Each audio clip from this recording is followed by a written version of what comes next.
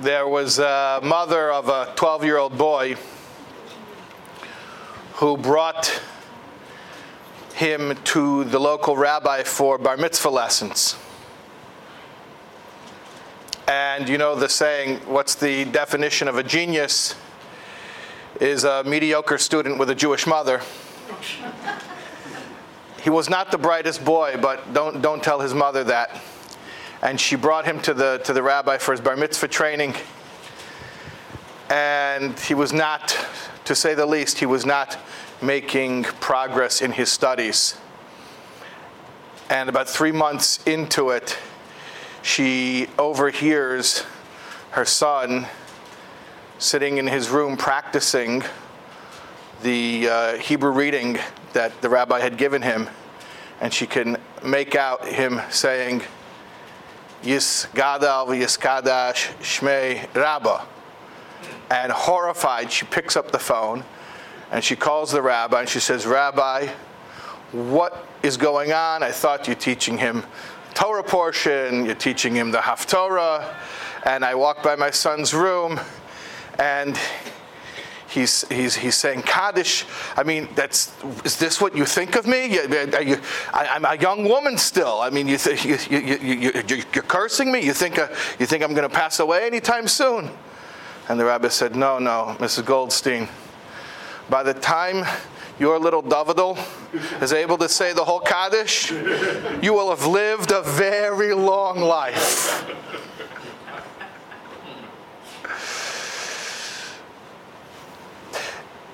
When we talk about Jewish customs in observing our connection with those who have passed on,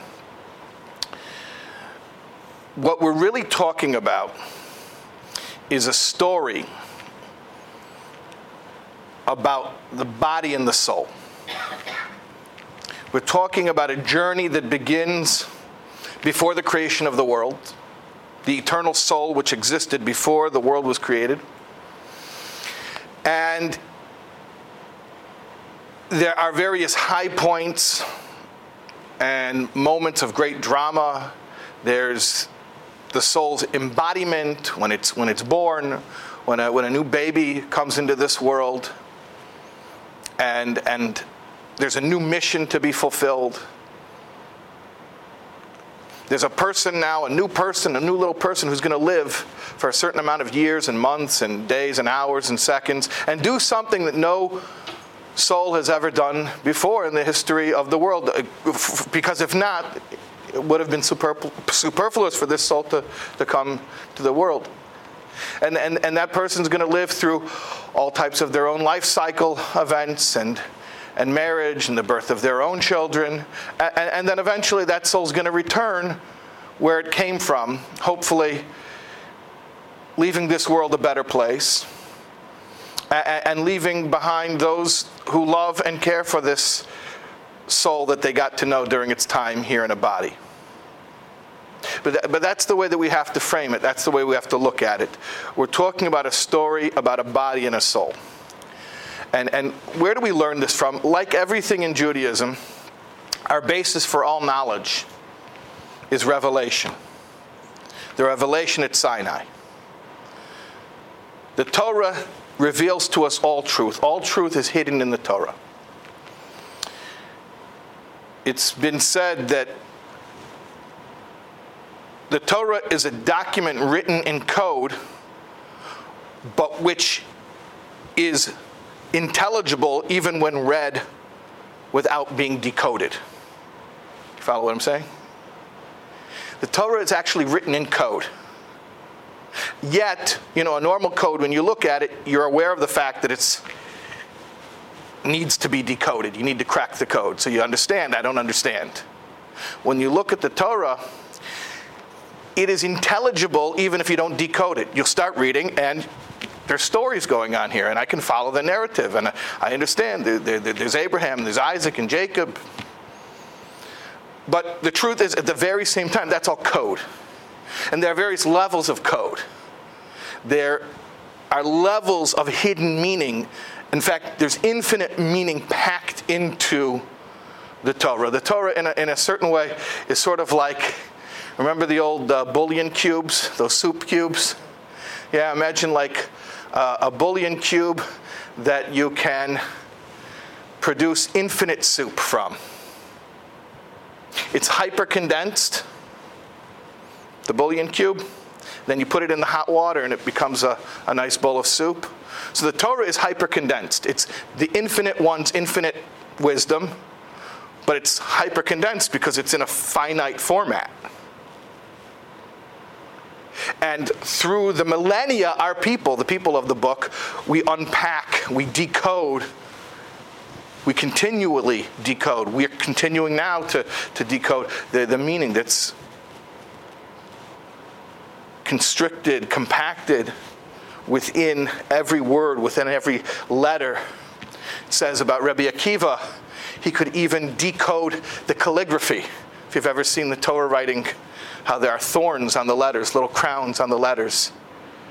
The design, he could decode that as well. And there, he could extrapolate practical guidance based on the calligraphy of the letters. So everything in the Torah, you can read it as it's written, and it reads, it's intelligible, it makes sense. But at the same time, there are deeper, infinitely deeper levels and layers within every word of the Torah. The story of Abraham and Sarah is actually our source for a lot of the knowledge we have about body and soul and their separation from each other.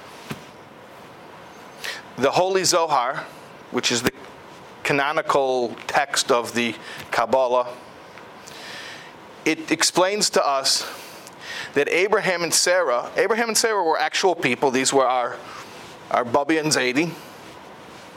But at the same time, they represent spiritual concepts.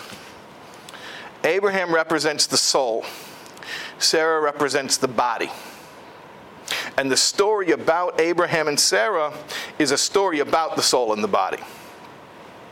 So it tells us that Sarah passed away, and that Abraham came and he was crying over her grave. And where did this occur? This happened in Kiryas Arba, which is also known as Hebron, in the land of Canaan. And then Abraham got back up and he left his departed. The Zohar explains, this is talking to us about what happens for every soul-body combination that parts from each other after the allotted time of the person in this world. Abraham, the soul, needs to leave. And Sarah, the body, stays behind. And what happens is Abraham comes and cries over the grave of Sarah. The soul comes and cries over the body. Where does this happen? It says Kiryas Arba. Kiryas Arba means the village of fours. But there's a code there as well. The physical world is composed of 4 elements: air, fire, earth, water. So Kiryas Arba means when the 4 elements are together. Where? In Hebron. Hebron is the word chibur. Chibur means attachment. When the 4 elements are in a state of attachment. But what happens is they break into their elemental components. In other words, the body begins to disintegrate.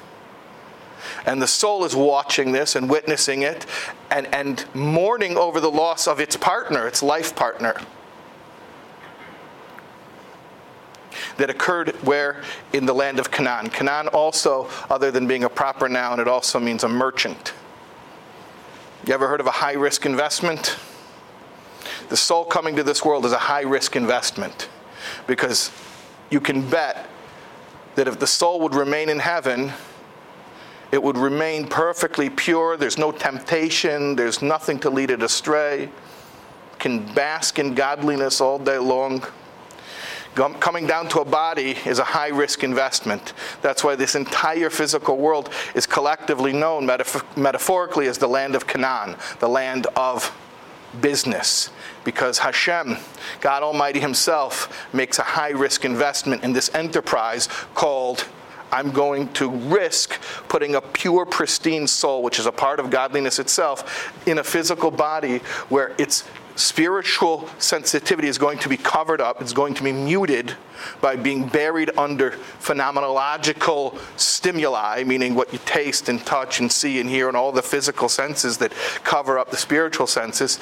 And yet, what that soul is going to accomplish in tandem with the body is more precious than anything that it could accomplish in heaven, and therefore the high risk investment is worth it. So the soul and the body become partners.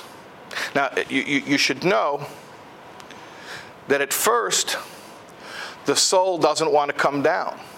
In Pirkei Avot, in the ethics, it tells us, against your will do you live. What does it mean, against your will do you live? Your soul doesn't want to come down. Why should it be plunged into a physical body? This is not a nice place, the physical world. If you're a soul, it's a very scary place. Levi Yitzchak Berditchever, the great defender of the Jewish people, he was once heard, as he was often wont to do, arguing with God in defense of the Jews. And he was once overheard, arguing with God, and he said, God, look what you did to the Jewish people. You put them in this world. You took their souls and put them in this world where you walk down the street and you are beset by all the temptations and all the distractions. And if you want a little wisdom, you have to actually take the effort to go open a holy book. Of course, nobody has a chance. No one stands a chance. That's why we sin. God, you should have done it the exact opposite way. You should have made the world that you walk down the street and you are met with holiness and light and wisdom and love. And if you want to find out about temptation, you should be forced to go open a book. Then we would have a fighting chance. So this is a high-risk investment. So the soul doesn't want to come down. And yet, what happens after the soul enters the body? The soul finds out that it can do something in the body that it couldn't do up there. What's the life of the soul in heaven? The way I would describe it is revelation. The soul gets to witness, gets to behold godly revelation. Spirituality. And the intensity of that revelation is profoundly pleasurable for the soul. That's the pleasure of paradise. It's not a physical pleasure, obviously. It's the pleasure of being blown away by the revelation of godliness that's in paradise. Here's the problem. As long as the soul is observing godliness, then the soul and God are two distinct entities. In other words, there's I, the observer, and there's that which I am observing. So the soul in heaven, as much as it sees all this great revelation that we can't even fathom, at the end of the day, it's a subjective relationship. The soul is observing God, observing godly revelation, observing godliness, however you want to describe it. As opposed to what? The soul comes down to a body. The soul now sees nothing. Now it's the exact opposite condition. Now the soul is buried under all of these senses, packed inside this meat suit, and sees nothing. Maybe a faint glimmer of a conscience once in a while, but generally speaking, down here in this world, no, we see the physical world. But what happens now?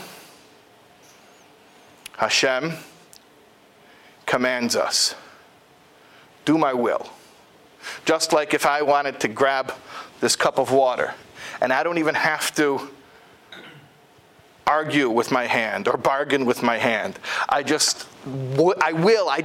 the cup should be in my hand, and my hand automatically obeys.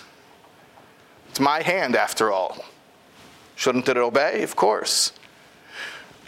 When the soul's in a body and we do a mitzvah, we actually become like God's hand, like a limb of a person that automatically obeys because it's that surrendered, it's that nullified. So the soul up in heaven sees God, but they're two distinct entities. Me and God. Subjective experience. The soul down here in a body sees nothing, but gets to become one with God by being an extension of his will, by being that hand that, literally that hand that puts on the tefillin for God, or lights the Shabbos candles for God. So the soul starts to realize, hey, as much as I was able to see up there, I couldn't become one with God. I couldn't become an extension of God. Down here in the body, I see nothing, but I get to become his hands. I get to become his feet. I get to become one with him by being an extension and expression of his will through doing the mitzvot. Amazing. Now the soul's changing its tune. Wow, this is a powerful experience here in this body.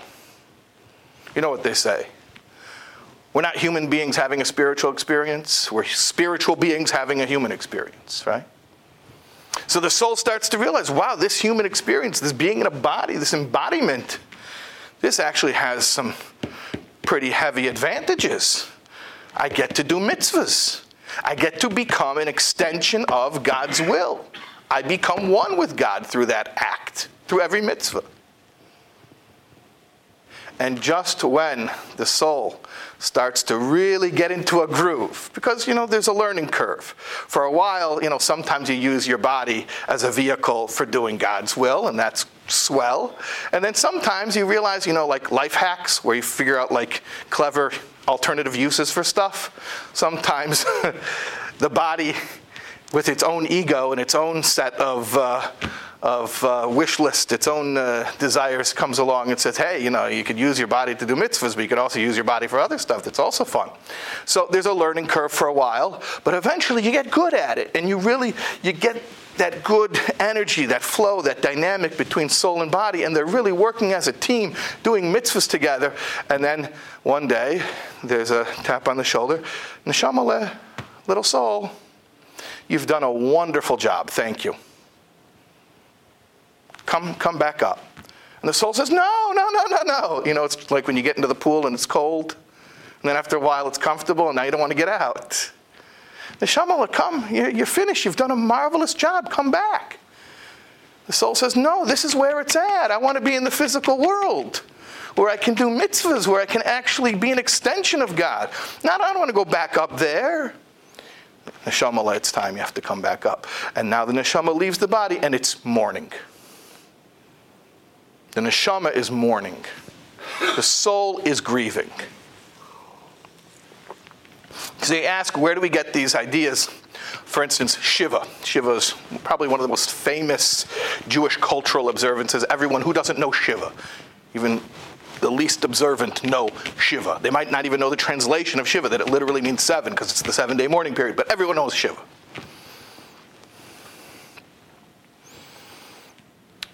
What's Shiva? Where do we get it from? Where does it come from?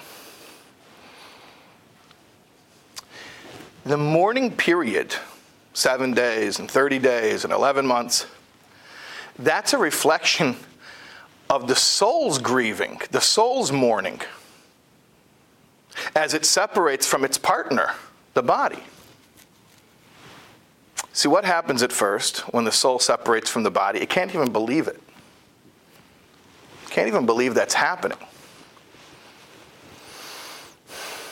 And so the soul wants to stay with the body. The soul is consciousness. That doesn't end.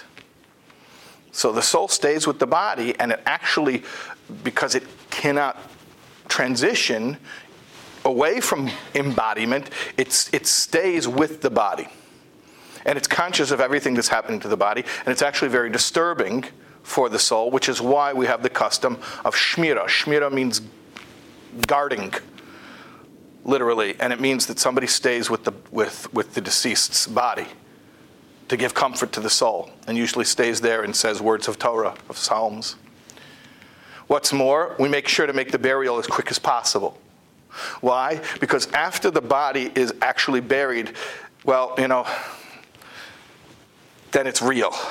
Then the soul sees this is really happening. So the shock, it gets over the initial shock, and it's able to make its first transition, its first hopefully graceful move away from the body. What does it do at that point after the burial? The soul goes back and forth from the grave to the home where the person lived. How long does it do that for? 7 days. That's why the Shiva is 7 days. That's why it's generally done in the home of the person, because that's where the soul is going back and forth from the grave where the body is, back to the home where it used to live. And the Shiva is meant to reflect not our mourning, but we're being empathic, we're being compassionate toward the mourning, the grieving of the soul. Then after 7 days, the soul stops doing that. It stops going back and forth, and it detaches a little bit more. It releases a little bit more, and it backs away. Obviously, we're not talking spatially. The soul at this point is not operating within space because it's left its body. Backs away, meaning it lets go of its earthly experience a little bit. And then there's a period up until the first 30 days. That's another period of mourning. And then after 30 days, the soul lets go again. So each of these phases of mourning correspond to, why do the phases of mourning start intensely and then they ease up? So you could say, okay, psychologically, because it's the family who's left behind, at first they feel it intensely, and then, okay, so that's also true. They're both true. But on a spiritual level, it's reflecting the fact that at first the soul feels this intense shock and this loss of losing its partner, the body, and gradually backs away and lets go. Now, during this period of time of letting go, the soul is transitioning into a spiritual existence, whereas it had been in a physical existence. Now it's transitioning to a spiritual existence. Some of that transition is painful. First of all, you talk about Gehenna, purgatory. I know many people even ask, do Jewish people believe in hell? Do we even believe in hell? Well, I think that became like this famous Hebrew school curt answer. No, we don't believe in hell. Well, we don't believe in the Christian hell. We don't believe in the Christian anything. We don't believe in eternal damnation. No. But there is a concept of purgatory. I mean, purgatory is a clumsy English translation. Let's use the Jewish term, Gehenna. And that means that there is a rough period during which the soul is detaching from the life that it just finished living. And there is trauma for the soul during that period. One of the things that happens is the soul reviews its life. Whereas when I was in a body, I could bury my guilt. I could distract myself from my shame. But now the soul can't hide anymore, and it's extremely aware. You can't just go and cover your sadness by eating a chocolate cake anymore. You don't have a body. It's one of the drawbacks of not having a body. You can't drown your sadness in chocolate cake or in a bottle of scotch. And the soul's watching its life in instant replay. And some of those moments are shameful. And the heat, the burning that it feels is the burning shame. Then there's a purgatory of snow. What's that? When the soul has to watch itself being slothful. When it sees mitzvahs not of commission but of omission. I could have done, I could have gotten up off the couch and I could have done the loving thing, and I was apathetic and I sat there. And now the soul's watching it again. That's very painful to witness my own apathy, my own lack of action. And that feels like cold, not physical cold, a spiritual cold. And all of this is happening, but the maximum amount of time that it happens for is 11 months. Well, I should say, There are special, unique cases of somebody who's been really naughty, and we're told that the purgatory lasts for 12 months. But normal people, the maximum is 11 months. The ritual of reciting Kaddish every day, and every minyan every day, lasts for how long? 11 months. Because the whole concept of that ritual is to aid the soul during that purgatory period. So we do 11 months max. We don't want to do 12 months because that would be like saying, hey, I know this guy. He's got a lot to work off. It's going to take him an extra month. He's going to need the full amount of time. So we don't do the 12 months. We only do the 11 months. And what happens is the Kaddish is easing the soul during this traumatic time. And then after the 11 months, Kaddish is no longer said every day. At that point, what happens? How often do we say Kaddish again after the initial 11 months? Once a year on the Yortzeit. Why do we say it again?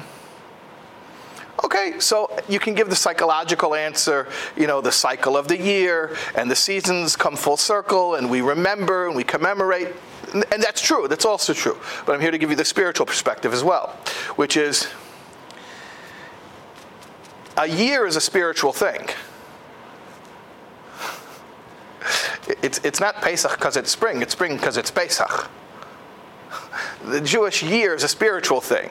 It also corresponds with, and actually we might say causes, this cycle we know of called a year in time and space. But a year is also a spiritual thing. And neshamas up there in heaven, they also experience years. And a year is completion. A year is, it's interesting, the word year, shana, like l'shana tova. Shana is an interesting word because it's like the word sheni, which means second, like first and then second. But it also is the word shinui, which means change or alteration. So hold on a second. That's an internal contradiction. If it's a repetition, if it's doing something the second time, that sounds like you're doing it the same each time. Sheni. But shinui, which means change, that means you're doing it different every time. How do you explain that? How is the word shana, a year, both a repetition and a change? So the mystics explain, especially the Hasidic teachings, that it's like a spiral staircase. It's a spiral staircase. That you come full circle, but each time you come full circle, it's at a higher level. There's an x-axis and there's a y-axis, right? So a year on one hand is a repetition. Oh, it's Pesach again. But on the other hand, no, this Pesach is going to be on a higher level than last year's Pesach because we're growing. Every year, the soul has an elevation to a higher level of consciousness. Then why the Kaddish?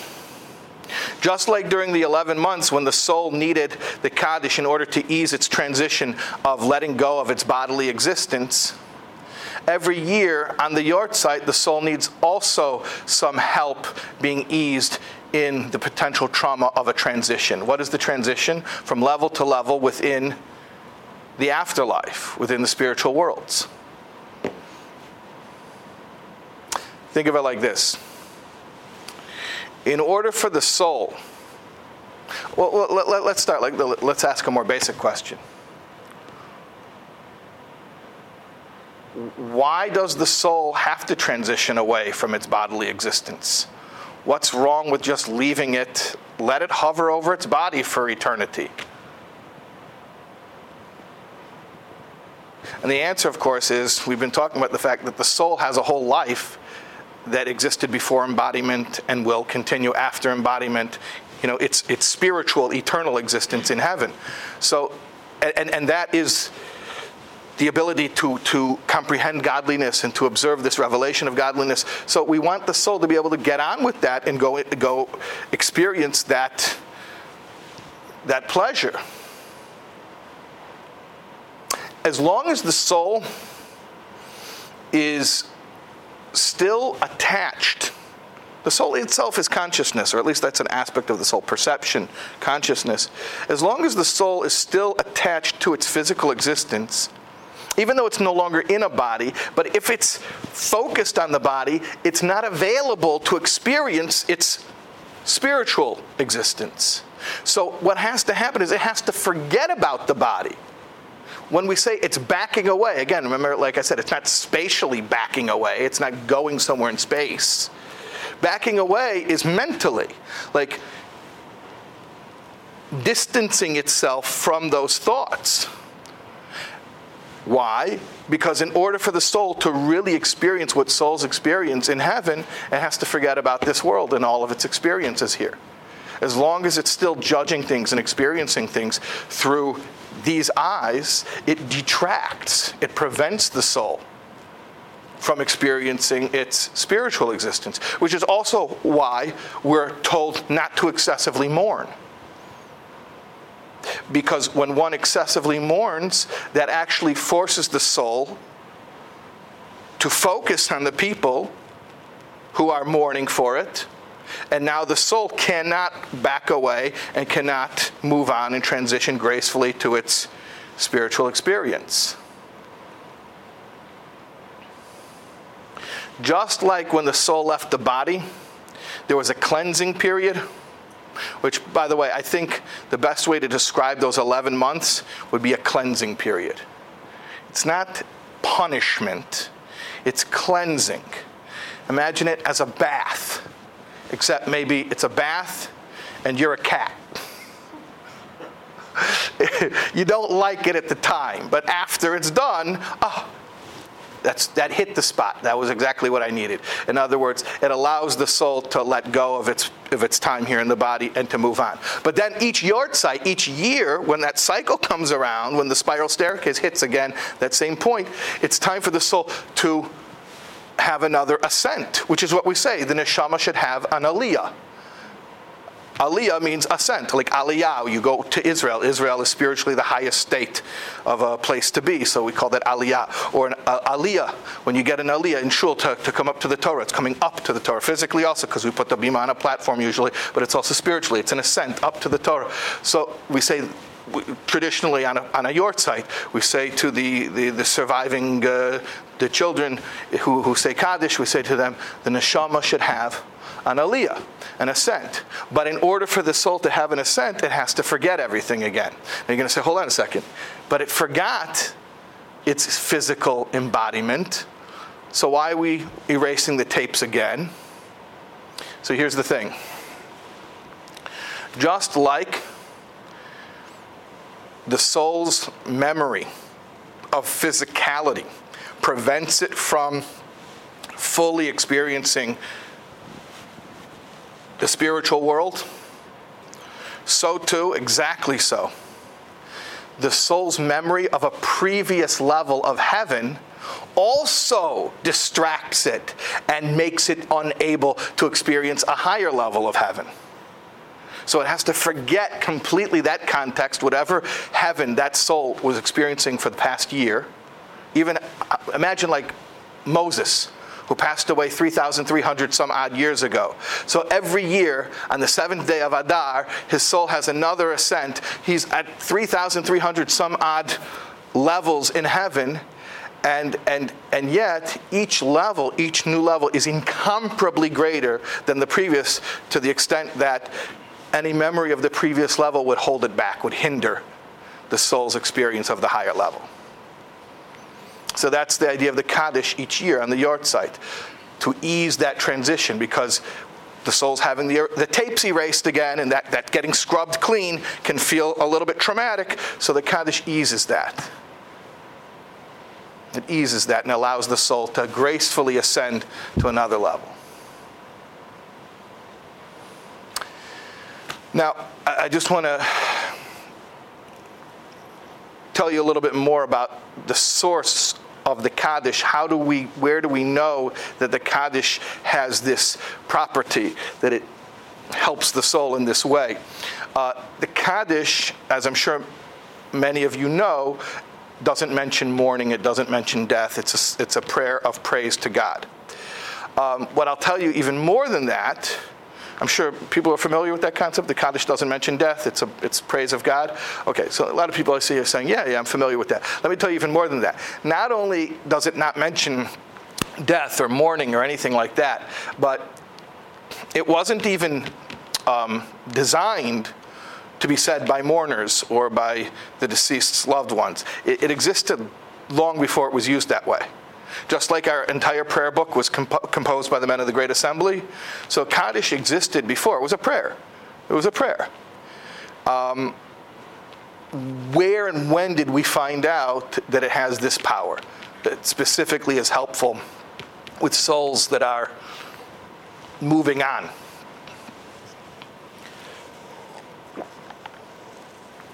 The story is told that Rabbi Akiva, the great Rabbi Akiva, who became one of the foremost Torah scholar of his generation. He's the one who started learning Torah at 40 years old. And by the time he was 80, he became the greatest teacher of his generation. He's also one of the 10 martyrs that we read about on Yom Kippur. Rabbi Akiva was once walking through a cemetery, and he saw a man without clothes who looked like he was covered in soot or charcoal, carrying a heavy load of wood. And Rabbi Akiva began to talk to this man, and the man said, "Please don't detain me or my supervisors will punish me." Rabbi Akiva asked, "What's the situation here? What's going on?" And he worked out that the man was actually not a living person. He was an apparition of some type. Rabbi Akiva said, "What's going on here?" And the guy said, "I confess that I was not a very worthy person in my lifetime." And he described some of the things he had done, which were terrible sins, both against man and against God. He was not a good guy. He was not a good guy. And Rabbi Akiva said, "Well, have you overheard from your supervisors anything that can be done to alleviate some of your suffering?" And he said, "Well, I did hear one thing, but it's futile." Rabbi Akiva said, "What is it?" He said, "If I would have a son who would recite Kaddish." See, Kaddish already existed. It was a prayer. "If I would have a son who would recite Kaddish, then it would help me over here. But I don't have a son." He says, "My wife was pregnant when I died, but I don't know what happened." So Rabbi Akiva says, "Tell me your name, your wife's name, the town where you lived. I'm going to check it out." And that's what happened. Rabbi Akiva searched for this person's widow. And when he went to the town, he started asking, "Do you know where the widow of such and such person is?" Everybody, they would spit on the ground. They would say, "Cursed be he, let his bones rot." He was not a popular person, he had earned that reputation. And Rabbi Akiva found the widow, and she had a child. She had a son. And he didn't even have a bris. He had never been circumcised. Why? Because no one would be the moil. They hated this man. And like I said, he had earned that reputation. So Rabbi Akiva said, give me the child. And he circumcised the child, and he sat the child down, and he started learning Torah with the child. But the child was totally irreceptive. He was not being raised. Forget about he hadn't been to Hebrew school. I mean, he wasn't a mensch. He was from a dysfunctional home. And Rabbi Akiva was trying to teach this boy to read Hebrew and to be able to pray, and nothing doing. It was not happening. And so Rabbi Akiva fasted for 40 days. That means the daytimes, not 24 hours like Yom Kippur, just in the daytimes, for 40 days consecutively. And at the end of the 40 days, Hashem had mercy and opened the boy's heart and mind to be receptive to the holy words of Torah and the Jewish prayers. And Rabbi Akiva at that point proudly brought the boy to the synagogue where he recited Kaddish. And then later in a dream, this deceased man appeared to Rabbi Akiva and thanked him for having facilitated his graceful transition out of his purgatory state. So that's where we learn the potency of Kaddish. We learn it from that story. I think it's remarkable for various reasons, but one of them being, I know that I sometimes get questions from people, it does happen, who wonder, people who have mixed feelings about a deceased parent, and wonder if it's right to even say Kaddish. And what I answer them is that the very origin of this ritual, the very source for which we know about its potency, is a story about a child whose father was not a very worthy person and not a very esteemed person. And what's more, the son never even knew his father. And yet, Kaddish was prescribed and was effective.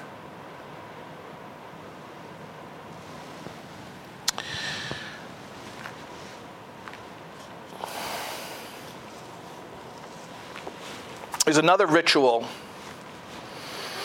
that many of us are familiar with, aside for the mourning period and then the yearly Kaddish, the Yortzeit. And that's something that occurs several times throughout the year, not just on Yom Kippur, although that seems to be the popular one, but on the Jewish holidays, there's a custom to recite Yizkor in Shul. We're familiar with this custom. Yizkor is an interesting prayer. If you look at the prayer itself, it's actually very short.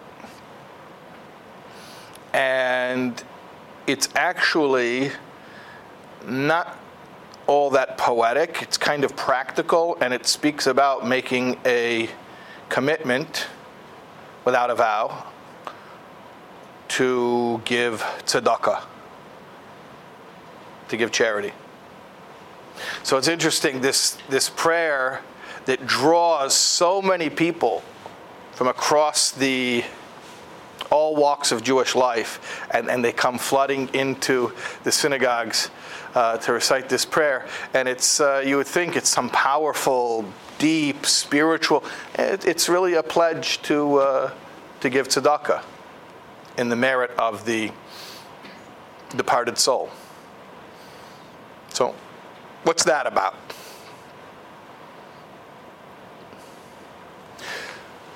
So remember, we're talking about the body-soul combination, the body-soul team, the Abraham and Sarah dynamic, and how they, at first they're this odd couple, and then they get into a groove and they start working well together.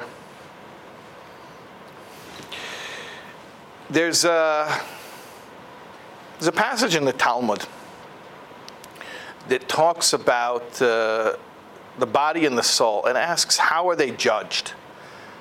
How are the body and the soul judged? Because after all, at the end of 120 years in this world, the soul will blame the body and say, hey, if I did anything wrong, I committed those acts with the body. If I wouldn't have had a body, I couldn't have done it. And the body will blame the soul and say, yeah, but without the soul, I'm just like a stone. I'm inanimate. The soul gave me the energy. So the Talmud says, I'll tell you a parable. Parable's like this. There was once a king, and the king owned an orchard. And the orchard contained trees with lovely fruit. And he hired a couple of watchmen to guard over the orchard. And these were interesting watchmen. One watchman was blind, and the other watchman was physically disabled. He didn't have use of his hands and feet. One day they got to talking, and they conspired. And they said to each other, here's an idea. Let's steal the king's fruits from his trees, and we'll eat them up. And no one will be able to pin it on us. It's the perfect crime. Because if they say to the guy who is blind, he'll say, what are you talking? I can't even see the fruits. How would I grab them? And then if they say to the guy with no use of his hands and feet, he'll say, me? I can't grab them. I can't even go over to the tree. So they decided that's the perfect crime. And what are they going to do?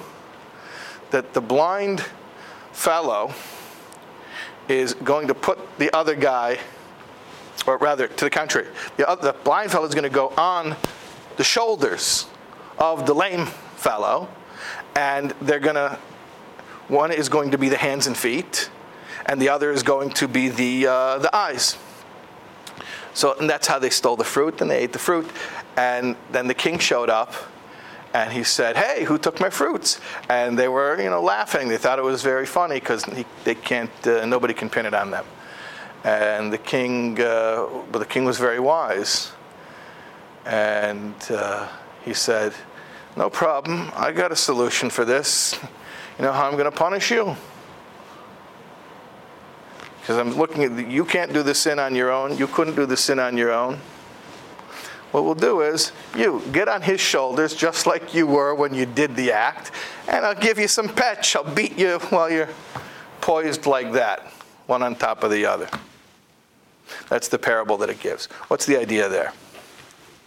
That the soul and the body can only be effective together. The soul needs the body needs the soul. Now, the same is true with reward, by the way. Anything that the soul was able to accomplish, it did through the body.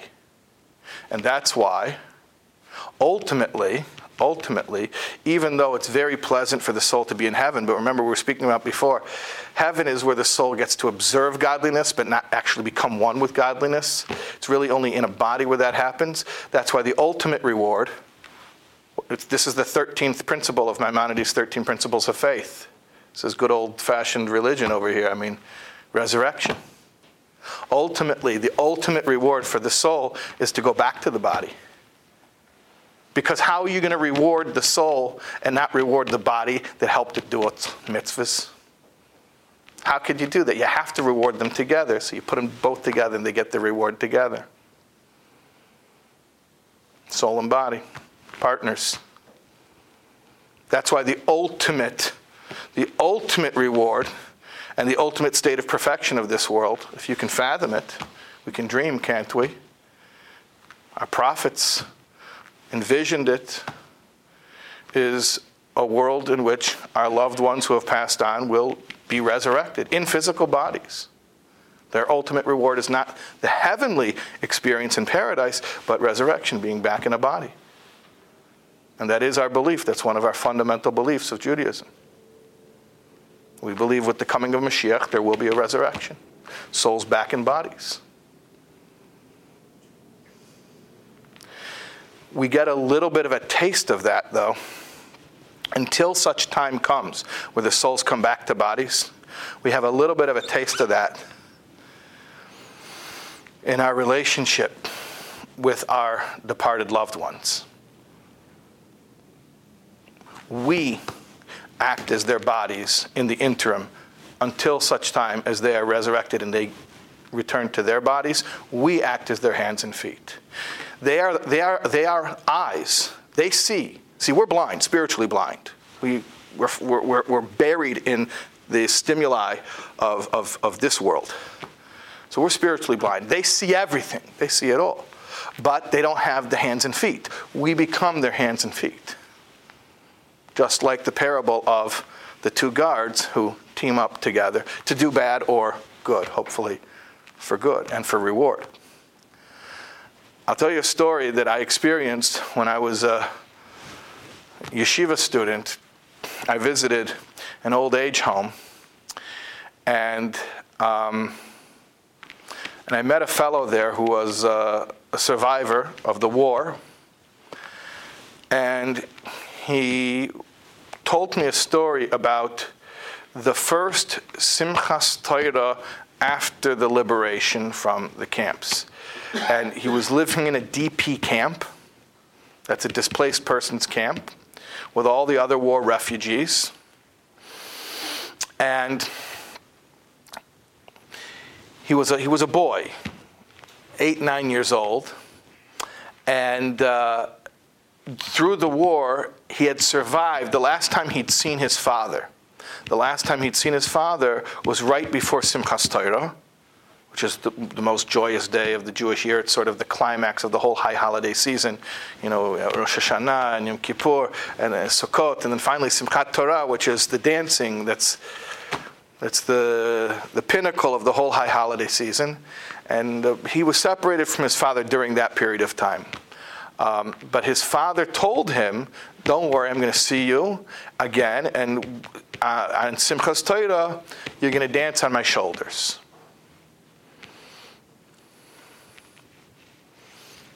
That's what the fellow told me.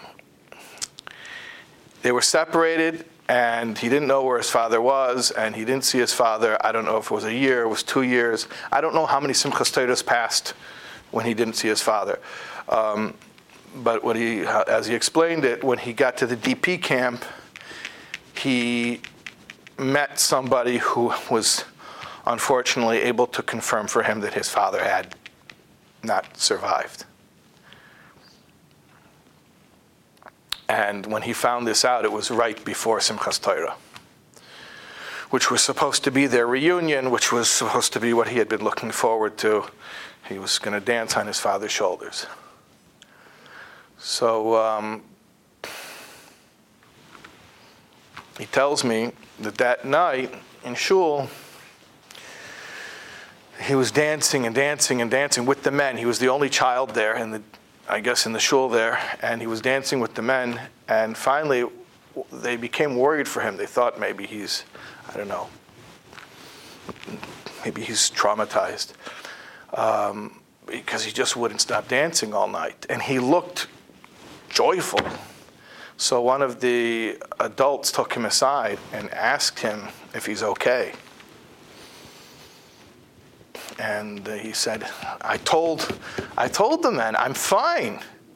My father promised that we're going to dance together on Simchas Torah. I thought I will dance on his shoulders, but instead, he's dancing on my shoulders.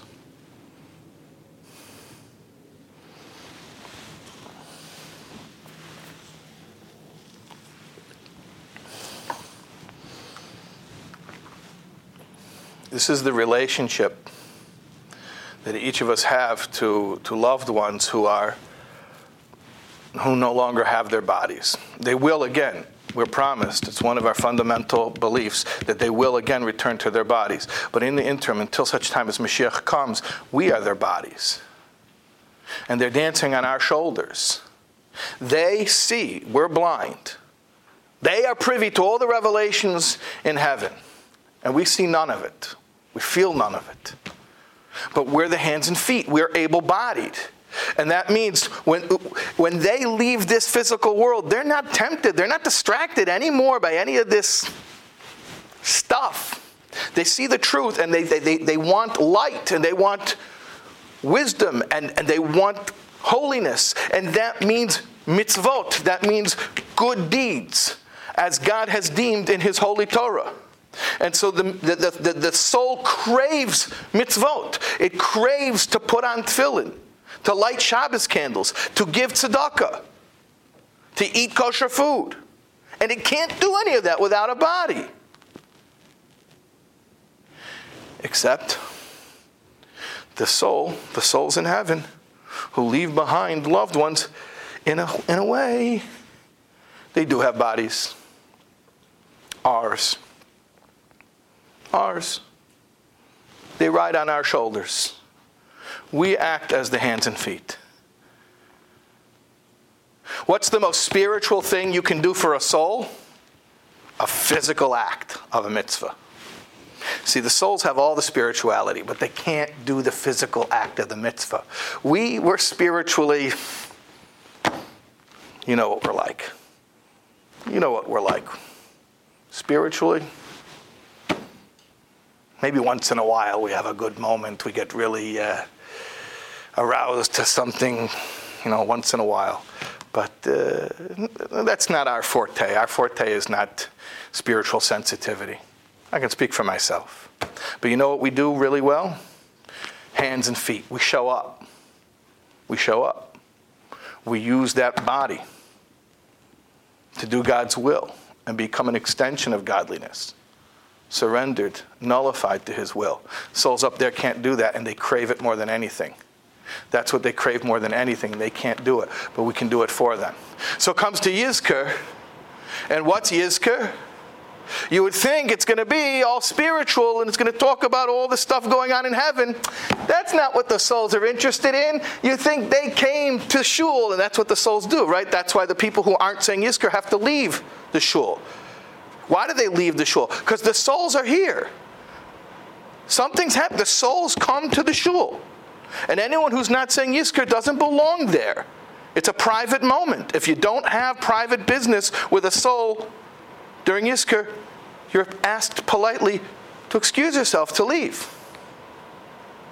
And those who have business with a soul, what's the business they have with a soul? What does the soul want to hear from you more than anything? Spirituality, that's what it has all day. What it wants from you is physicality. Action. A mitzvah. And if you want to get really, really physical, there's no mitzvah that's more physical, that's more material than taking the money that you worked for, which you put in your effort, your toil of your body, and which you could spend that money to procure needs to take care of your body, and you turn that, the ultimate transformation, you turn that mundane, physical money into a mitzvah by giving it away to a worthy cause. Souls see that and they say, thank you. That hits the spot. That's the kind of thing I would do if I had a body. And thank God I do have a body. I'm able to ride on your shoulders. I'm able to do some of the things I'm yearning to do. I can do it through you. Thank you. That's what we're able to give souls. That's why in general, this is the last thing I want to really share with you, and then I'm very happy to open it up for questions. In general, when we talk about how to pay our respects to deceased loved ones, mitzvahs, you want to know what they crave? Mitzvahs, the stuff that they can only do in a body. You've got a body. You're in this world. You have the opportunity. You can do it for them. And tzedakah is one. Giving money, yeah, but there's so many different ways of doing mitzvahs. Even giving tzedakah, it's money, but there's also, there's a well-known story. There's a particular rabbi who always used to say, when it comes to religious obligations, don't be religious in a way that's going to be at someone else's expense. That's what he used to say. And one time he came to shul, and it was on his, he was saying Kaddish, and I believe it was a yahrzeit, and there was another person there who also was saying Kaddish, also had a yahrzeit. And in different shuls have different customs, by the way. You'll find that when you go to different places. And in this particular place, one person said Kaddish at a time. Now, there's most places you can have multiple people, but in that shul, one person said Kaddish at a time. So normally a fight breaks out, right? Who gets to say Kaddish? And in this particular case, this rabbi said to the other person, you go, you say Kaddish for your father, I'll sit out. So somebody said to him, hold on, you're always saying, if you want to be pious, don't be pious at somebody else's expense. Well, you're being very pious, you're being very generous, you're letting this other person say Kaddish, but it's at your father's expense. That's his Kaddish. You deprived of him. It's not your Kaddish to give away. It's your father's Kaddish you just gave away. And the rabbi said, do you think that Kaddish is the only Kaddish that a son can say for a father? Doing a kind act, having compassion, acting lovingly to somebody else, that's also a merit. That's also a Kaddish. So the fact that I let this other guy say Kaddish because I saw it would break his heart if he couldn't be the one to say Kaddish, and I do that in my father's merit, that's also a Kaddish. So bottom line, this is what it comes down to.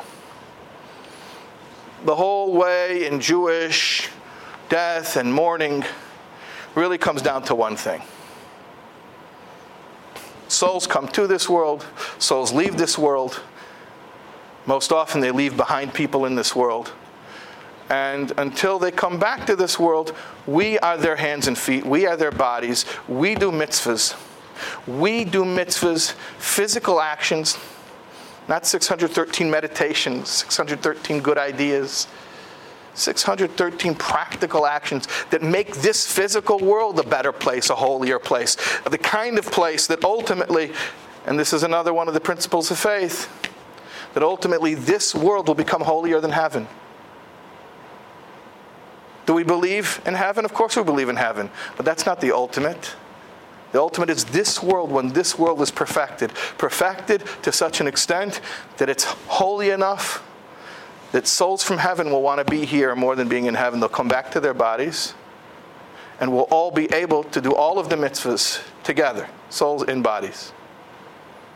And it should be immediately. We have any questions, comments? Yeah. Start with one, and then we'll build it up. Yeah. I'll stop you where you started. Why is the Torah written cryptically? Why can't it be written so that everybody understands? And then we wouldn't have all these different interpretations, and who knows which interpretation to follow? This is a great question. I said that like an hour ago. Well, I said I'll start from where you started. You start from where I started, okay. And then we'll go in order. Right. And then when you're finished, someone else will go through the whole talk. Okay. No problem. I'm here all night. So think about it like this. If I have a message for you,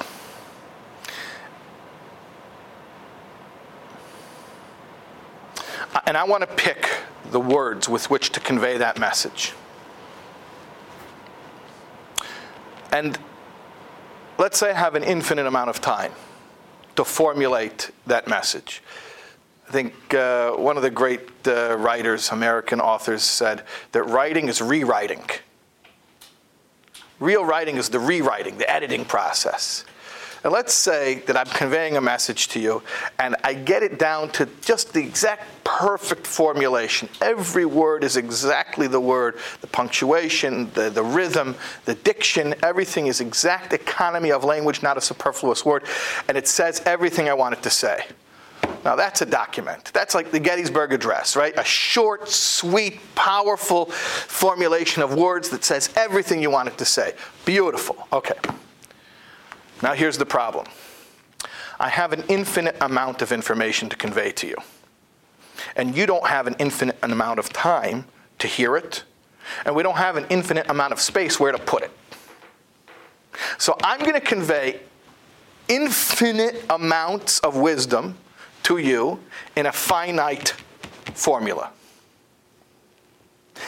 The dilemma I just described, that is essentially God's dilemma in formulating the Torah. You're living into interpretations of 100 people. So, and that's the second part of your question. So when God gave at Sinai this finite, call it the zip file, for this application that has to be opened up and decoded, he also said, guys, this is just the code. This is the Boolean cube. You need the hot bowl of water to put it in. The Boolean cube is the written Torah. The hot bowl of water is the oral Torah. You need the oral Torah, meaning the discussions, the explanations. And by the way, in case anybody is just going to walk along and say, I'll crack the code, I'll interpret it for you. I'm giving you rules, how it's done. And if you look in the prayer book, in the morning prayers, right before the verses of praise, there's a teaching of Rabbi Yishmael. It says, Rabbi Yishmael said that there are 13 means by which the Torah is interpreted. There's a set of rules. It's a very particular set of, it's a methodology with a set of rules, how that's to be interpreted. And the sages of the Oral Torah, of the Mishnah, and of the Talmud, they were experts in how to apply this methodology. So when you have both, when you have the hyper-condensed, finite zip file of the infinite information, which is called written Torah, along with the methodology, which is also given by God at Sinai, now you can start to decode it and unpack it the right way. But there are two things that are no-nos. One is somebody's just going to pick up a Bible and start reading and think they know what it says. We have problems with that, by the way.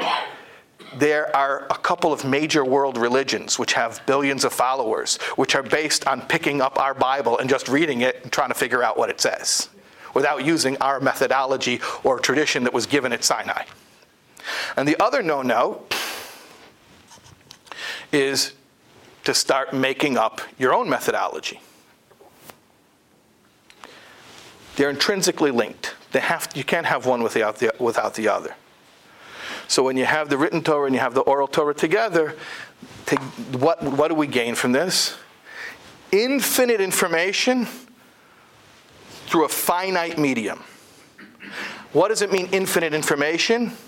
It means that when we study together, when we sit together, what night is the class here? There's got to be classes here, right? When are the classes? Wednesday night. Wednesday night. What's the class Wednesday night? So JLI. When we come to JLI on Wednesday night and we get into a Torah discussion, we are actually part of the ongoing big, giant hot ball of water in which the bouillon cube is steeping. We are the continuation of the oral Torah. As long as we're doing it within the confines, within the system and the methodology of the oral Torah that was given at Sinai. So that's what I mean by infinite. It means we can infinitely learn Torah and always discover new nuances. They were always there. We haven't unpacked them yet. And then even after Mashiach comes, and after the souls come back to bodies, you know what we're going to continue doing? Learning even more the Torah. Not that there will be a new Torah given, God forbid. It'll be the same original text that every Jewish community has, that same Torah scroll exactly to the letter. But we'll just continue unpacking it and unpacking it and unpacking it forever.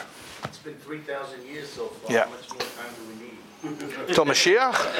Oh boy. I agree with you there. It's getting ridiculous. It's beyond ridiculous. Yeah. The question to ask is, you said Moshe, it's got 3,300 levels. Yeah. When you reach the top, is there an infinite level? Yeah, in spirituality, there are infinite levels. So theoretically, there are infinite rungs of the spiritual ladder that those souls can climb. And nevertheless, they want to be back down here. Because this is where it's really at. Yeah. I don't have a very deep question. Mine's practical. All the souls that are coming back, at what age? Oh, when they resurrect. Yes. In other words, my parents, my grandparents, at what stage of their Okay. life are they coming That's a back? fantastic question. So I'll tell you something. It will not startle you if I tell you there are various opinions on that, right? 'Cause, yeah, that's what they say every time. Every time. Various opinions. But let me tell you about the things as they will be after Mashiach comes. There's one area of life that the discussion is really open-ended. And I'll tell you what I mean. In the Torah, there are discussions, there are different opinions. Like, for instance, when you light the menorah on Hanukkah, do you light one more light every night? Or do you start with 8 and do one less every night? Okay, so that's different opinions. But practically speaking, we don't do both. You have to pick one. And we do like Hillel, we light one more every night. Okay, so there are different opinions, but at the end, we pick one way and we stick with it. That's what we do. And so we have a certain amount of regularity or certainty. There's one area of Jewish life where all the opinions are still just opinions and we don't know which one is valid yet. And that is everything that pertains to stuff that hasn't yet occurred. So Mashiach hasn't yet come, even though I think there's a popular world religion that's based on that idea. But Mashiach hasn't yet come. Look in the world. Mashiach's not yet here. So we don't know how it's going to go down. Maimonides writes famously at the end of his Mishnah Torah, and he says that the sages said not nice things about people who try to get too deep in figuring out exactly what it's going to be like. You should know that the mitzvah is to believe that it will be so, and not to try to figure out exactly how it's going to be, because it hasn't been yet. We'll find out when it happens. So to answer your question, there are different opinions about that. Questions about what age people will be when they resurrect. What state will they be in? Will they be healed from whatever it was that took their life? Or will they have to heal after becoming resurrected? Will they be, what age will they be? These are things that hopefully we're going to find out very, very soon. But the main thing to understand is that this is one of the 13 principles of faith. In fact, it is the ultimate, it's the 13th of the 13 principles of faith. And it is basic Judaism. And we are reminded of it every single day in our prayers, in the morning prayers, when we recite the verse from the book of Exodus, and Oz Yoshir Moshe V'nei Yisrael, and then Moses will sing. When will he sing? In the resurrection. He'll sing again once more. So hopefully we'll see all this stuff very, very soon. It'll be all sorted out for us. By the way, some of the things the prophets talk about are metaphorical. Some of it's literal. We'll find out. We'll find out. Yeah. What about the whole concept of parapsychology and people speaking to mediums who speak to the dead and prophets? Yeah, that's a great question. You know, it's interesting. I was just mentioning Maimonides, and it's actually a machlokes Rambam and Ramban. It is a dispute between Maimonides and Nachmanides. Maimonides says that when the Torah tells you don't go to the soothsayer and the necromancer and the, you know, in the book of Deuteronomy, there are right in a row there's a bunch of mitzvahs about don't go to the fortune teller and this and that. And Maimonides says because it's a waste of time, it's a bunch of hooey, it doesn't work. And Nachmanides says, no, it does work, but that's not what we're not into that. We don't do that. So there is a place to say that there are legitimate means through which people can connect to and contact the spirit world. Nevertheless, a Jew is not meant to do that. The way that we are meant to connect with souls that we care for are through the tried and true observances of Jewish tradition, which is we do mitzvot, we pray, we study Torah in the merit of the souls, but not that we attempt to conjure them through paranormal means.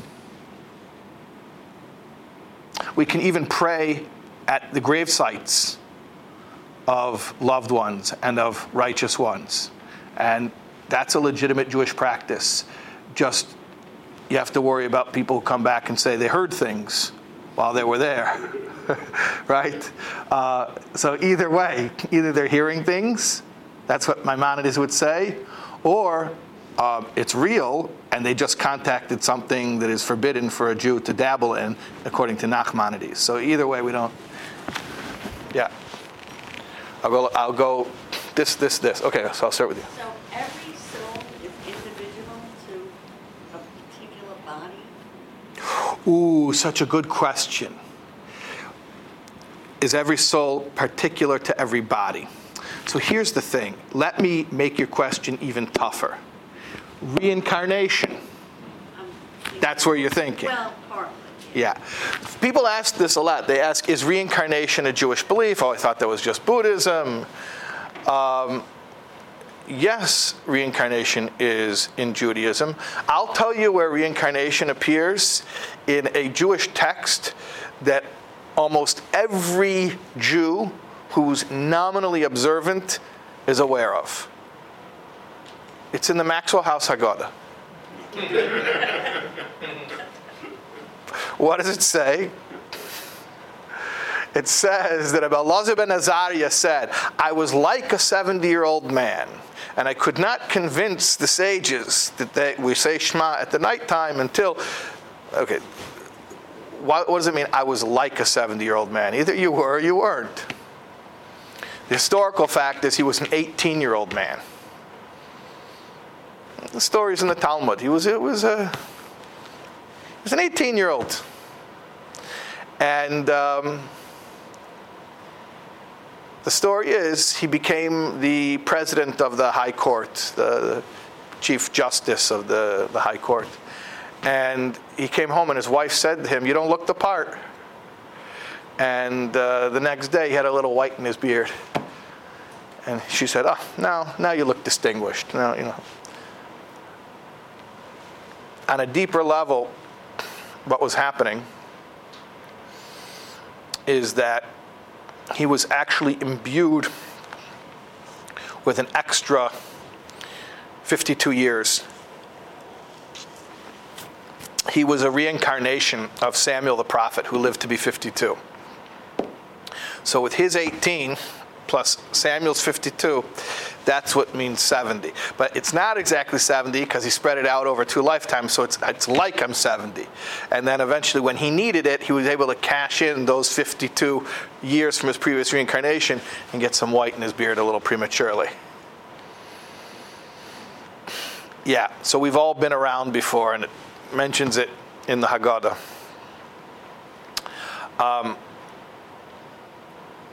So when you ask which body is going to get resurrected, lifetime number 1, lifetime number 2, lifetime number 3, the Arizal, Isaac Luria, the Kabbalist, says, generally speaking, souls don't come more than 3 times. And by the way, what determines whether or not a soul has to come back? Based on what calculation? Is there a system for it? Until you've done all 613 commandments. Until you've done all 613 commandments. The purpose of reincarnation is so you can hit all the mitzvahs. That's what it's for. Has anyone done that? Has anyone done that? Is no longer reincarnating? No, it's done 613 mitzvahs. Spread out over multiple lifetimes, sure. Yeah. So the question now becomes, which body will resurrect? Okay, so the different opinions. One is, and we'll see what it is when it happens. One is whichever body did the most mitzvahs, because whichever body did the most mitzvahs, that's the most refined body. That's the body where its physicality was a tool for spirituality, and it'll be that body. Another opinion is, no, all the bodies. Well, why not? Well, how can you have one soul in multiple bodies? That was your original question. How can you light the whole menorah with one shamash? A soul is energy. It's like a flame. You can light many candles with one flame. So let one soul come and animate a whole bunch of bodies. Now you can ask where we're going to put all those people. Okay, find that out too. All I know is I go up in the airplanes, I fly all over the world, and for the first couple minutes while you're leaving the airport, you look down and you see houses, and then for the next 4 or 5 hours, you see nothing. So I think there's some space in the world. I think there's space. I don't think it's a question of space. It's a question of allocating resources. But when there'll be peace and brotherhood and everyone will act like a mensch, we'll figure out how to allocate the resources. I'm not too worried about that. Yeah. Oh, boom, boom, boom. Okay, yeah. So when I do a mitzvah, Yeah. am I doing it to glorify my mother's soul or my soul?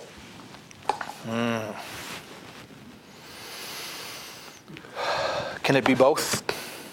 You tell me. Yeah. Yeah. In fact, because it's spiritual, it's not limited. See, it's not like a physical thing where, one of the laws of physics is that one object can't be in 2 places at the same time. Even according to like quantum, it's like until you observe it, but you can't locate one object in two places at the same time. Those are objects.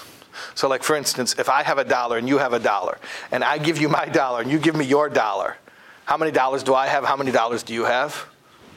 The same what we started with. I still have $1. We just switched dollars. That's it. Because once I moved my $1 to you, it's not with me. And you moved your $1 to me, it's not with you. That's the way physical objects work. But let's say I have an idea and you have an idea. And I tell you my idea and you tell me your idea. Now, how many ideas do I have and how many ideas do you have? We both have 2. Because an idea is spiritual. It's abstract. It's not tangible. It's not limited. It can be in 2 places at the same time. I can be thinking it and you can be thinking it simultaneously. So yeah, you can do a mitzvah being a physical action, yes, but a physical action which is the medium for a spiritual energy, and that spiritual energy can affect many souls. So what I'll answer you is, the mitzvah you do not only enriches your soul and the soul of your mother, but of generations back, every single soul on the golden chain that leads to your having been born at this time in this place for your unique mission. Yeah.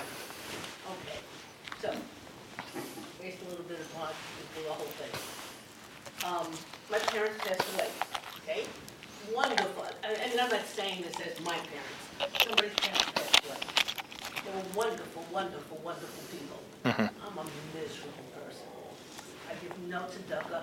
I do no mitzvahs. I do nothing. This is hypothetical, right? Of course. Okay. I knew it's hypothetical. Okay, hypothetical. Yeah. That's one part. What happens to their soul? Or you have a person who passes away, never had a child. Their line stops. There's no mitzvah done, or no kaddish, and no yiska. What happens? I mean, who's it based on?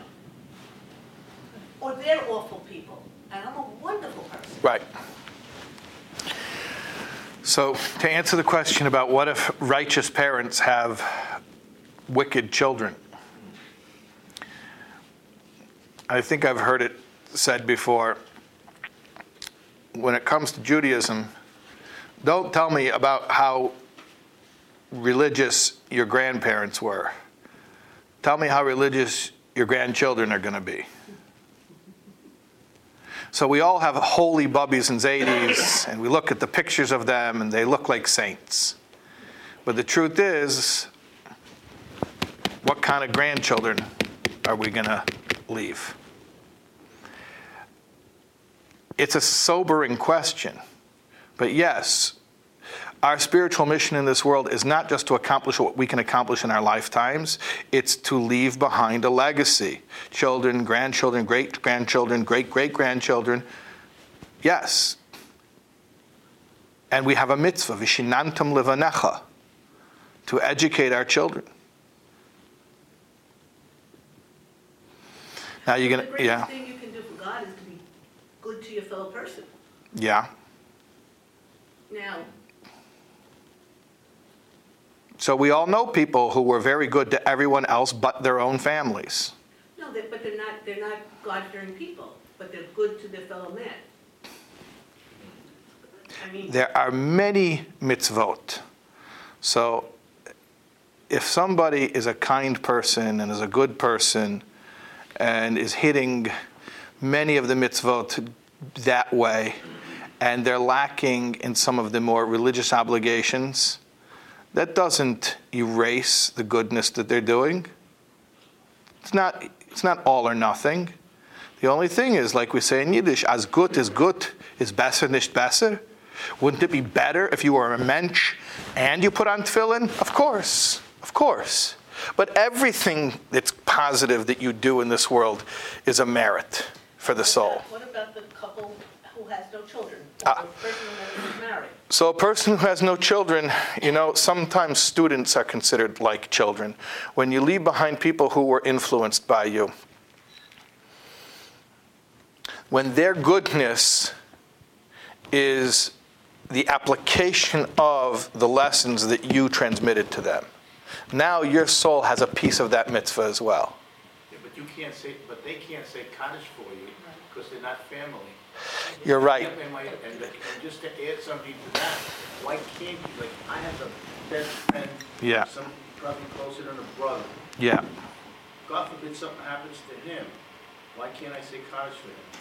So technically, nobody is obligated to say Kaddish for the deceased other than the deceased's own children. Voluntarily want to do that. But if you voluntarily choose to do so, because let's say they don't have anyone else to do it, or their children won't do it, or whatever the circumstances, then voluntarily, yes, Kaddish can be said for any soul that is left, and not just Kaddish, but all of the things we do for the benefit of a soul, like all the mitzvot that we do, and Torah study, and tzedakah, and prayer. So if when you say Kaddish, and let's say your parents are alive, Yeah. and your friend died, Yeah. you can stay. and Oh, say that's an Kaddish? excellent question. Technically, if, let's say, somebody's friend passed away, like the scenario you're proposing, and your parents are still alive, you can do many things in the merit of that deceased friend, but Kaddish, because it has that special connection, the one is obligated, not just voluntary. You're obligated for your parent, then you should ask their permission. Yeah, halacha is specific about that. That if a person's parents are alive and they want to say Kaddish for somebody else, they should ask their parents' permission. Yeah, Two questions. yeah, Shiva, 7 Yeah. days, as it was told to me by my rabbi when I was sitting Shiva. How come today Shiva has become 2 days with visiting times? Yeah. I mean, for me, it's hurtful in a way when I'm told what hours I'm able to pay my respects yeah, to someone. Second of all, and I guess from listening to you, I understand with the body and soul. And I do go visit my parents, and I find a lot of comfort going to visit them. I have children all over the world, basically, and it kind of bothers me that I'm going to be, underground, whatever, with no one visiting me. Now, why does Judaism frown so much upon cremation? Is it because Okay. of the body, and then there's no body for the soul to come you back? just answered it. You got it. So to answer your first question about lamenting the new American modern micro Shiva, it is ridiculous. And, it used to be that no matter what level of observance somebody lived according to, there were certain things that were sacrosanct. And when it came to mourning, at least when it came to mourning, it was serious business. Okay, but you know what? It's an erosion of a border, of a boundary. It's a lack of sensitivity. No one's doing it to be bad. Nobody's purposely saying, let's have a short Shiva just to be rebellious or spiteful. It's an erosion of a boundary. So it has to be, like any other boundary that gets eroded, has to be carefully reinstated. So where do you start? Start in your circle of influence. But yeah, Shiva is supposed to be 7 days, not including Shabbos. No mourning on Shabbos. But as far as your question about people who have like the 2-day Shiva and they post times, obviously be respectful. I wouldn't make my point by showing up, at midnight. As for and your cremation question, you answered yourself. Yeah. But why? Because you said before, one soul can animate many bodies, and you don't know which soul is choosing. So. Yeah, well, but I why guess prevent that body? Why can't all the bodies come back? Why prevent? All of a sudden I'm seeing so many people walking. At Mount Hebron Cemetery, Yeah, I'm seeing so many. it's a crying shame. Jewish. That used to be unthinkable. Yes, at Mount Hebron. Mount Hebron. There was a time when that was unthinkable. Okay, what can I tell you? They let you bury It's just another example of the erosion of traditional boundaries, and we have our work cut out for us. Yeah. Well, you said when a person dies, the soul goes up. Every year it goes up a higher level because it forgets Yeah. its presence on the physical world. Yes. So my wife and I are soulmates. Yeah. Is she going to forget me? So contrary to popular misconception,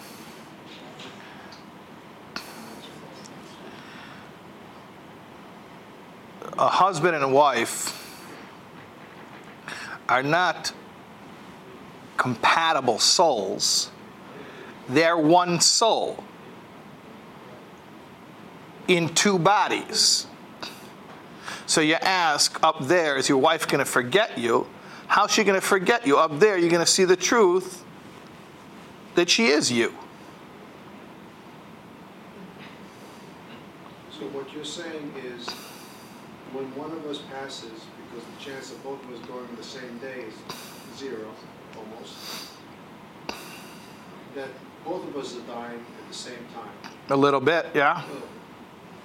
Yeah. Okay.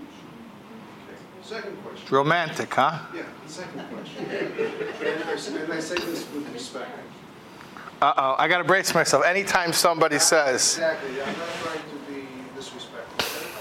The devil's advocate. okay, devil's advocate. Okay. How do you know it's 7 days, and how do you know it's 30 days, and how do you know it's 11 months? Where did you get those dates, those numbers? How can you prove it? Right. So, like, that's a legitimate question. It's not a obnoxious question whatsoever. So that was the first thing that I came out and said at the beginning. I said, how do we know anything as Jews? We know because of the Torah that was given to us at Sinai. Now you're going to say, where in Torah does it say 7 days and 30 days, 11 months? And that's also what I attempted to say at the beginning of my talk, which is, it says it right there in the story of Abraham and Sarah. I don't see it there. Yeah, well, there's a lot that we don't see. The oral Torah decodes it, unpacks it, pulls out the meaning that is encoded within the words. So to answer your question very briefly, how do I know any of this stuff? Because Torah says so. Did I empirically test it out? Not making such claims. But it's the same way that I know that Shabbos is the day of rest. And the same way that I know not to mix milk and meat. How do I know any of those things have spiritual benefits or damages? Because the Torah says so. So it's the same way we know any of this information. And with Aharon, wasn't it explicit? The mourning period? Wasn't the mourning period for Aharon explicit in the Torah? So there are other hints, yes, as well, throughout the Torah. Also, a little bit more encoded, but on a level of drush as opposed to the level of sod, which I was quoting from Zohar, is the Shiva of Meshishelach, Methuselah, who lived the longest amount of time. The timing of his passing is a week short. Actually, the flood is delayed by 1 week because of the Shiva. Yeah, there are different places in Torah where it's encoded, or it's at different levels how deeply you have to pull it out or extract it. Yeah. Yeah. You said there's a lot of souls up there. I don't know the number. Yeah. How does each soul know what body to go to? Well, I have a question for you. When babies are born, how do the souls know what body to go to? That's my question to you. Yeah, and the answer is, oh, I thought you were talking about resurrection. No. You're talking about when babies are born. Yeah. Oh, that was your question. Yes. And, you know, when I plug the blender into the wall, how does the electricity know to make it blend? Maybe it should play music. Sometimes it does.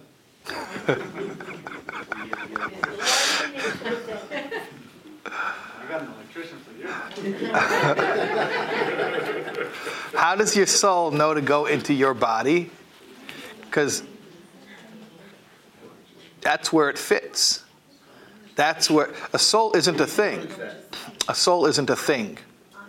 A soul is a function. No, it's a function. Okay, but who determines what function, what spirit, what soul goes into which body? Who does it? Yes. There's a guy who works for the city. He's on pension. He works in a back office, and he looks it over, and puts a stamp on the papers, and then they send the body. They send the soul to the body. Why do we name for the dead? What? Why do we name for the dead? It's also a merit. It's also a merit for the departed soul. Name for the dead? Sephardic will do it even in the lifetime, but it's the same thing. They'll just do it even earlier. Yeah. What else? Let's hit a couple more questions. Fast, rapid fire round. Yeah. Where we all have choices to make every moment, what we're going to put our efforts to. Yeah. Why would Rabbi Akiva, who was a great sage, devote his energies to helping an evil sinner rather than doing, some other mitzvah? That's a great question. It's not like Rabbi Akiva didn't have what else to do. Correct. Right? He could have found other ways to occupy his time. Why did he help that guy? Right. And my question is more like, okay, not only why did he do it, but why do we know this story? Because I'm sure Rabbi Akiva did a lot of stuff in his life that we don't know about. It wasn't handed down to us. Why was this story transmitted to us? And I told you one lesson that I take from it, which I've shared from people who have had difficult childhoods and who have mixed feelings about their deceased parents. But I'll tell you another thing that teaches us is that when you have the opportunity, when divine providence presents to you an opportunity to help someone, you don't evaluate how worthy they are. The case presented itself to you. You were the one walking through that cemetery when that guy's ghost appeared. So who's supposed to take care of it? Some guy who wasn't there to see it? You were there, you do it. And I think that's a general rule in Judaism. What's the best mitzvah to do right now? Whatever mitzvah is right in front of you. Seize it, do it, and then as soon as you're finished, look for the next mitzvah. Yeah? Should this be the last? This is the last question. Okay. Not really a question. Okay. But, I've been saying Kaddish now for 2 weeks. Oh, wow. I have to say that every day it gives me a good feeling knowing what I'm doing is for the shop, myself. And it really does help. Yes, of course, him, but it helps me. Yeah. And those who ever have to say Kaddish, don't turn around and say, I can't. You can, and you'll feel good right now. Wow. Wow. Thank you for sharing that personal information that I hope will encourage many others in many ways, not just for Kaddish, but to follow our traditions and to remember that really we have the best program for living in the Torah. Thank you for that. Okay, thanks for everything. Thank you. Thank you very much.